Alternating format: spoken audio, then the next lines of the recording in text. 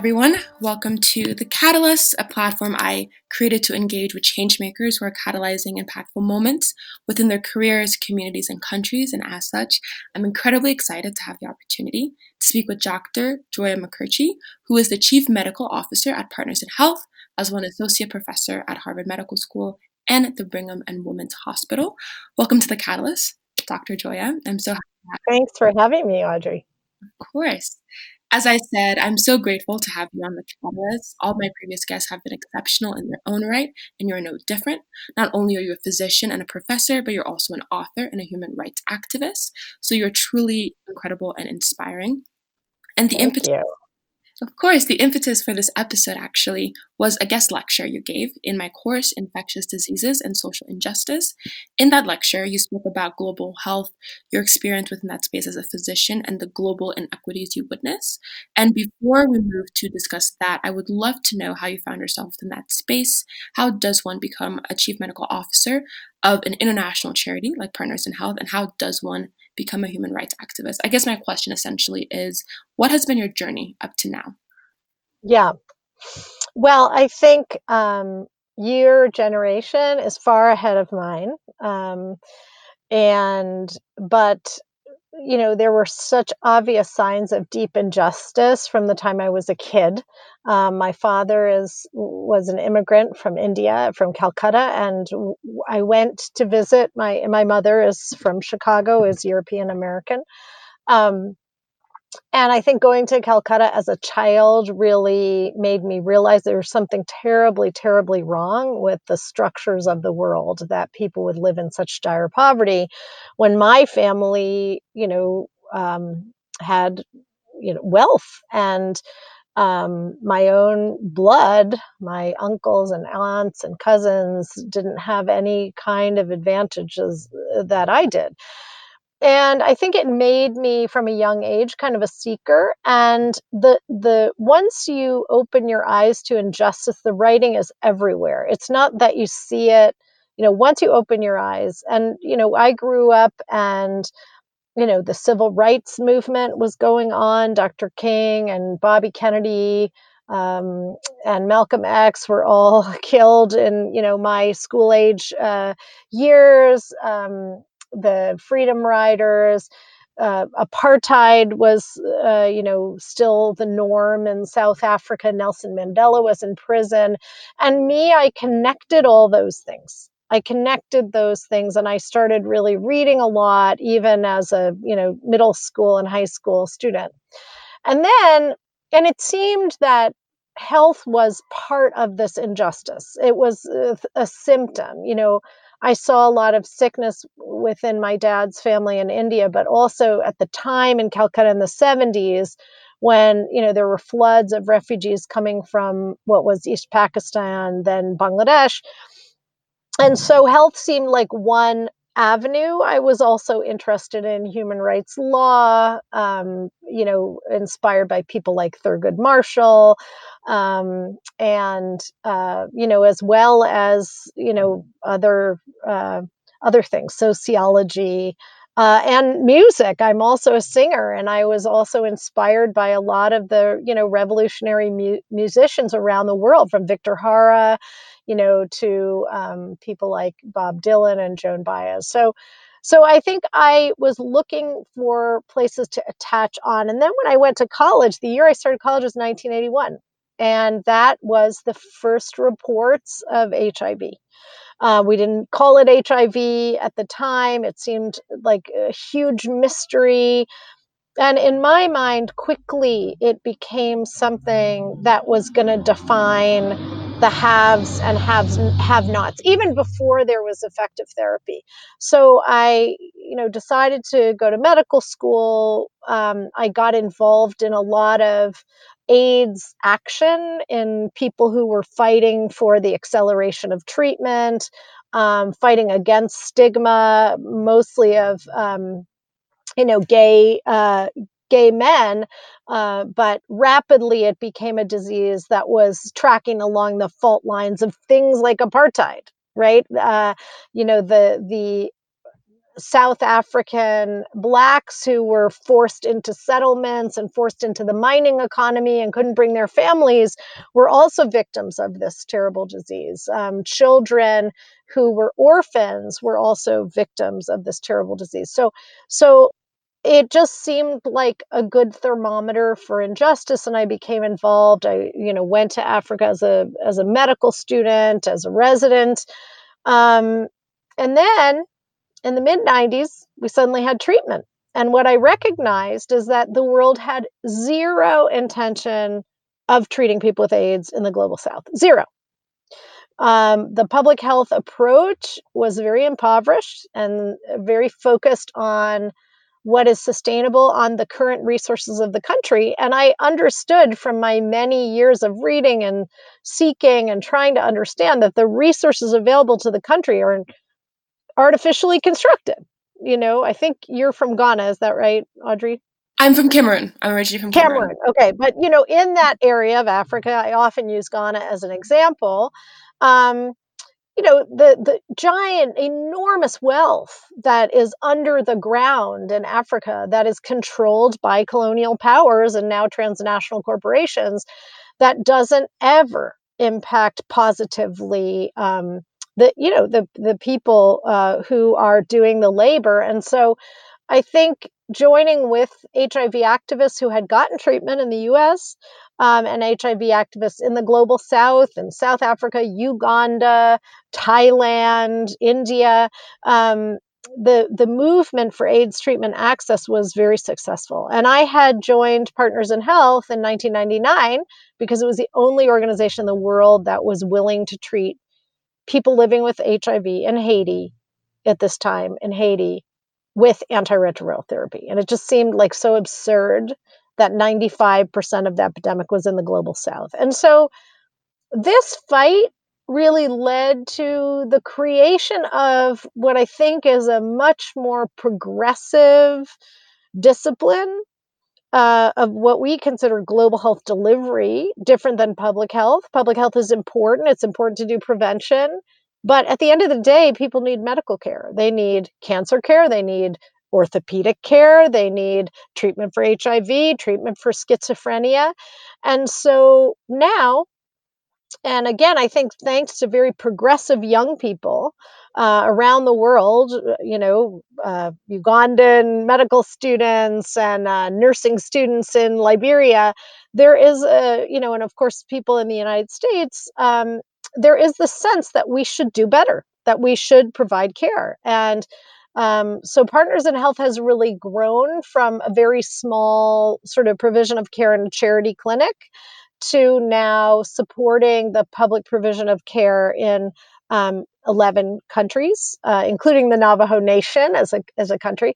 And with the idea that the right to health demands healthcare, not just prevention.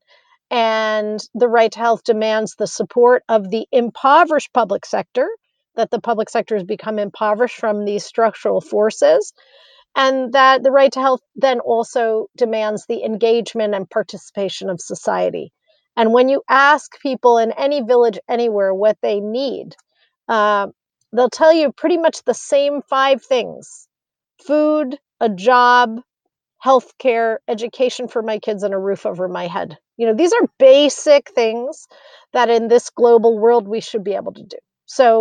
Um, so yeah, I mean, I started really as an activist, um, going to Africa because I thought I could lend my skills to this terrible epidemic, and realizing that all of the medical skills I had were not useful because no one had really believed that care was possible. So trying to build a movement for the delivery of care as a basic human right.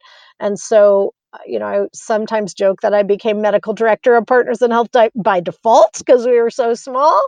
But now I've had the experience of, helping to support and build a huge global team, and mostly local people. We have 17,000 employees at PIH, and only about 100 are American. So it's all local people, doctors, nurses, community health workers working in their own countries and their own communities. And also we often have people from the global south working in other countries in the global south. I'm going to the wedding of a very dear friend tomorrow, who's Burundian, studied at Harvard, and has been our medical director in Lesotho now for almost 5 years. So, that's the other way to build this kind of solidarity and almost a Pan African approach. I say almost because we have a lot of Haitians that do that too, and they're not Africans, although they are in many ways. So that's, for me, it was really finding something I was very passionate about, and finding a big group of people who were passionate about the same things and fighting together. That's so incredible. What I'm hearing, it was a lot of you following what felt right for you, you following your passion, but as well as Yes. something, and as well as your discipline, right? So you mirrored your discipline with your passion and always being in the right Yeah. place at the right time, as well as reaching out and creating solidarity with people. I think that's how you're able to create Yes. a global network. Yeah. No, Network. that's a great summary. Yeah. Absolutely. And I'm remembering your guest lecture, and I think this relates to back you were just saying. You said in that lecture, you said medicine is not strictly biological, it's biosocial and biohistorical. And when I was researching this episode, I watched your speech that you gave at the first Evening for Equity that the Partners in Yeah. Health hosted. In that speech, you said poverty, not arrogance, is the cause of ill health. And so, from Yeah. your expertise as a physician, and you kind of Not touched on ignorance. Poverty, not ignorance. oh, Yeah. poverty, not ignorance. Yes, poverty, not ignorance. And right, poverty, not ignorance, is the cause of ill health. And so, my question is from your expertise as a physician and from your experience as chief medical officer at your organization, what does it mean for medicine to not be strictly biological and for poverty to be the cause of ill health? Yeah. So, I mean, if medicine was strictly biological, then it would evenly distribute itself around the world, in terms of ill health, right? It would be as common in my affluent town of Brookline, Massachusetts, as it is in a rural town of, you know, uh, Koidu, Sierra Leone. But it's not, right? And it's not because I behave in a more healthy way. It's not because I'm smarter. It's because what we call the social determinants, or what I prefer to call the social forces, are stacked against good health. And so people are without access to water and sanitation, of course, you'll have diarrheal disease. Without proper ventilation in your house, tuberculosis can spread. And we know this from many, many studies, right? So in the 40s, before there was really wide access to antiretroviral therapy, or excuse me, to anti-tuberculosis therapy, the rates of tuberculosis in New York City went down. Why? Because of the GI Bill, because middle class and lower middle class people could own homes and move to the suburbs. And preventing the overcrowding and improving people's nutrition through social programs resulted in decreased prevalence of tuberculosis. It's not that people came and understood, oh, we get it. Now we understand tuberculosis. And that's why it went down. It was because the social forces were in favor of people having healthier lives. And if you don't understand those social forces, and it's, often it's the risk, if you have these social forces, malnutrition, poor housing, water and sanitation, lack of a job, lack of, many of these social protections, we know people get sick. But we also know that even if they don't have a greater risk, so let's say something like breast cancer, we don't think it is the risk is around social forces, but the delay in presentation because of social forces causes more mortality. So there have been numerous studies on the impact of racism, the impact on lack of access, the impact on Black women not being taken seriously by their providers. These things result in higher mortality for women, Black women in the United States with breast cancer. So those are not biologic phenomenon. Those are very deeply social phenomenon. And so what we're trying to say is the system of healthcare is a thermometer, right? The ill health is a thermometer for injustice of many sorts, and we have to both help people so they don't die prematurely, but at the same time advocate for a fairer social structure so people don't get sick in the first place, or that when they get sick, they are attended to properly. So, I often give the example of my son. When he was 2.5, he had a cancer called neuroblastoma. It's can be fatal. Um, but because I had health insurance, um, he was caught early, and he needed a very extensive surgery, but he didn't even ever need chemo. In contrast, in the same line as me, right, in following up, there was a woman who was of Haitian descent and her child had some kind of cancer, and she was crying to think about the impact her child's cancer would have on her ability to work because she was so afraid she would lose her job. And so those are two people even with the same clinic, and this is not a disease that is different biologically, right?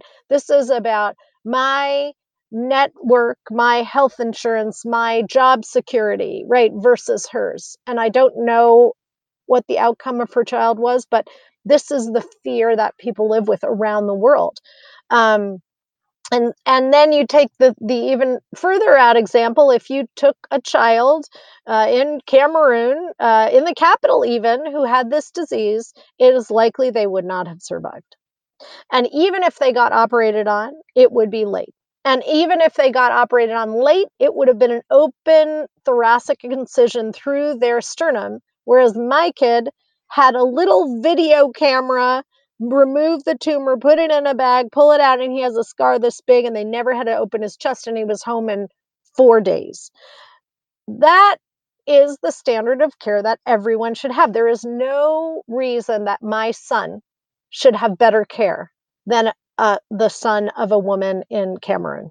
There's just no way. And we in the 21st century, we should be just deeply ashamed of this acceptance of multiple tiers of an access to a basic human right. And it's happening in education, it's happening in health, it's happening in housing, food security. And I just feel like we need something better, and poor people believe that. It's only the people who have tons of money, who really think, oh, yeah, we can't do any better than that. But that's nonsense. Right. No, it's it's incredible what you speak of when you talk about these like global inequities, how medicine is not biological, because if it was, as you said, in my hometown of Douala, if a child gets sick, they should have the exact same care as I would have if I got sick and had to go to like Yeah, somewhere downtown. yeah, And it's incredible. And from your speech at that event for the Evening for Equity, you mentioned that Partners in Health was one of the first players in making the AIDS movement, or in making the yeah. Treatment. Yeah, treatment. in right. So, which was a treatment, or I'm sorry, which was a movement that said that any treatment is a human, as you said. And so, my question to you now is, what would our world look like if healthcare was framed as a human right? And why is it important that not only healthcare, but treatment is framed in this way? Yeah, it would look completely different. It would look completely different. You know, First of all, we know that if children survive, parents have fewer children because they understand they'll survive. A lot of the high rates of fertility are around the fear that your children are going to die, right? So fertility would go down, and then families would be able to get those children educated and support them. Now, we should also make education free and accessible, quality education, not education under a tree. Oh, isn't that like so romantic? It's not romantic, it's horrible, right? So I think we would see a very different dynamic in families with, smaller family size, focus on attainable, good educational roles and jobs, um, and fewer burdens on the family. The number one cause of impoverishment around the world is healthcare. Like, so for people falling from middle class or lower middle class, or even like some level of dignity, to impoverishment is healthcare costs. So we would see from the United States to, Liberia, we would see fewer people on the street. We would see fewer families in shelters, right? We'd see, and then the other thing is we'd see fewer orphans.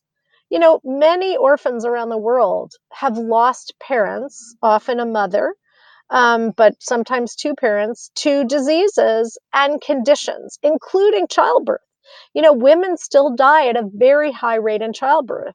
And what happens to the rest of the children then? We know that they are much more likely to die. They are much more likely to be malnourished. They're much more likely to not finish school.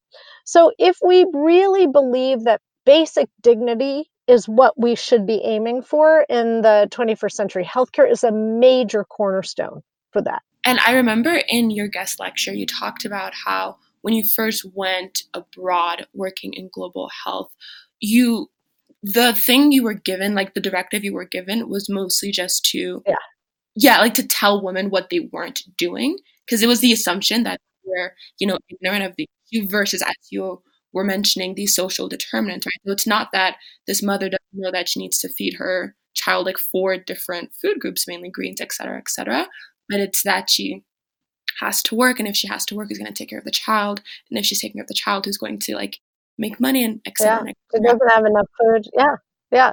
Well, I think this behavioralist notion is rooted in racism, first of all. First and foremost, is rooted in racism. And secondly, it's rooted in the desire for kind of technical fixes and expertise as a fix rather than structural fixes, right? Because if you admit that malnutrition is that kids are starving, right, and not the behaviors or the ignorance of their mothers, then that implicates all of us. That's systemic, that's structural. Um, and so I think a lot of things, the unfortunately the ancestry of this field is pretty yucky. I mean, colonial medicine, a lot of the schools of tropical medicine were to take care of the colonists, not the local people, right? In our own country in the United States, a lot of the experimentation from Tuskegee on was done on Black people. There are things written in the medical literature about Black people not having the same nerve endings. I mean, this is deeply seated in racism. And then this idea of, I'm smart, and this is a very, like, I think, American sort of the Puritan ethic. If you work hard, God likes you better, you do better. And therefore, I have the God given sort of privilege and responsibility to teach people how they're living the wrong way. And, when I see how my colleagues, my friends, the rural poor, how they support their families, it is incredible. I couldn't do it for a day. I couldn't do it for a day. And I try sometimes to have people show me how to mash cassava, for example, or how to plant rice. And I find it completely impossible. I would be dead, right? So the idea that I am so much smarter or so much more talented, it's like, yeah, I have something to contribute to a movement, but I don't have mastery of everything. And there's a lot I learn every day. So, I think we've got to really shift the paradigm to say that we all have something that we have mastery over, that we can contribute. I'm a student of Paulo Freire, the great Brazilian educator who really talked about this idea of bidirectional learning as liberation, and appreciating that everybody has skills to bring to the table. And it's not just one sided expertise from the elite. Right. What I love about what you just said is that when we move from thinking that these issues are just from one person, right, to a mother being ignorant or, et cetera, to mainly like a structural issue, it implicates everyone. And within that implication, we're forced to reckon with ourselves, and we're forced to say, okay, how can we solve the problem? And you've actually authored a book, a textbook with Oxford University Press called Global Health Delivery, practice equity and human rights. You outline the history of the global health movement. And so my question now to you is, what can be done to further the global health movement in addressing these structural issues, right? So, in order to provide vulnerable communities around the world with the staff, the stuff, the space, and the systems necessary to provide necessary high quality healthcare. Yeah.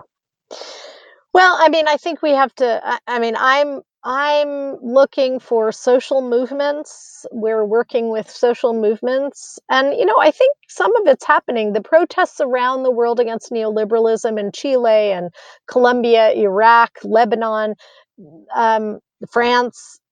People are understanding that capitalism is not a solution to equity. It's not a solution to basic justice issues.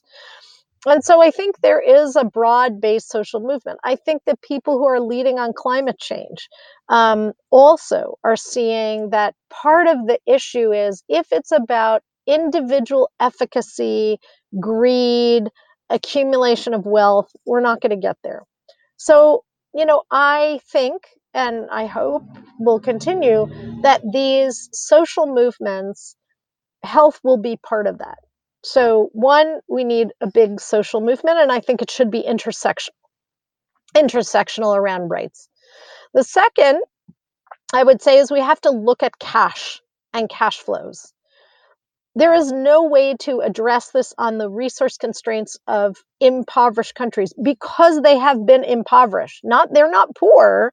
They have been actively impoverished by tax evasion, colonialism, resource extraction. And it's very interesting that, people in Congo are now suing Apple and Google for this. Is what we need to do. We need to take on cases that show that we, as elites, you're an elite, I'm elite, right? We are beneficiaries of globalization. And the losers are the poor again. And so if we believe that there should be a justice framework for globalization, it needs to be on a global accountability for money and money that can be distributed in a rights-based framework to everyone. And that's a big ask, but that's the only, I think, only ask really that's reasonable. And there's movement in that direction. I mean, if you talk about people who are talking about the Robin Hood tax, which is a small tax on currency transaction depends on globalization. Um, has no real social good. And a small tax on that could go into a fund that would be distributed for things of global interest and importance, like health, education, climate change, right? So that would be one strategy. We're seeing that a lot with an organization called Unit Aid, which is funded by a tiny tax on airline travel. Again, airline travel is not a good thing, right? And I'm guilty of it. I travel a lot. But it is also a global elite thing, right? And how can we use revenues from that to redistribute toward areas of justice? And so I and many others are talking about what is the framework for the 21st century of rights, right? In the 20th century, it was really around the nation state, right? The government needs to respect, protect, and fulfill rights. In the 21st century, I think it really has to be what is the global commitment? How do we fund it? And how do we look at these really illicit flows of cash from the global south and capture that toward redistribution of wealth? So that's what I think needs to be done. And I'm not alone. It's a huge ask, but I think there are really positive signs of that. Yeah. No, it's definitely a big ask, but I think we live in a world where we have so many billionaires, right? We have so many instances where the phenomenal happened, right? When the impossible happened. So to ask that we tax just, you know, currency trading, or to ask that we tax airline travel in the direction of helping people, right? That I don't think is a good task, right? Right, right. And if we make it voluntary, like the Global Fund or like international aid, it's never going to be sufficient. It has to be, I think, a structural and involuntary kind of tax system that will have a revenue stream and isn't up to the whims of who is the president of the United States or who's running the EU. I mean, that can't be. We are the big consumers, harm causers, and there has to be some accountability for that. And then I also think we should talk about reparations in terms of money. There needs to be some reparations. The wealthy and powerful countries have stolen wealth and people. Right. So Right. No. And just to end things off, I'm reminded of this quote, which essentially said that, sometimes wealth is passed off as merit, right? So when you see yeah, someone who is wealthy, you're like, oh, that person's really smart. That's how they got their wealth. And so therefore, when we look at people that are impoverished, when we look at people that are poor, sick, it's often the case where like, oh, bad character, oh, they don't work hard, but you've clearly, right? You've seen instances where no, they work very hard. It's just these structural issues. And so I think moving forward, not only do we need to redirect cash flows back to the global south in the direction of changing structural issues, but also change the cultural understanding that wealth does not equal merit. amen, amen. Look at our current president. If we go forward with that, we're essentially justifying people dying because they're not wealthy, because they don't contribute to the system. So thank you so much for this All discussion. right, you're welcome.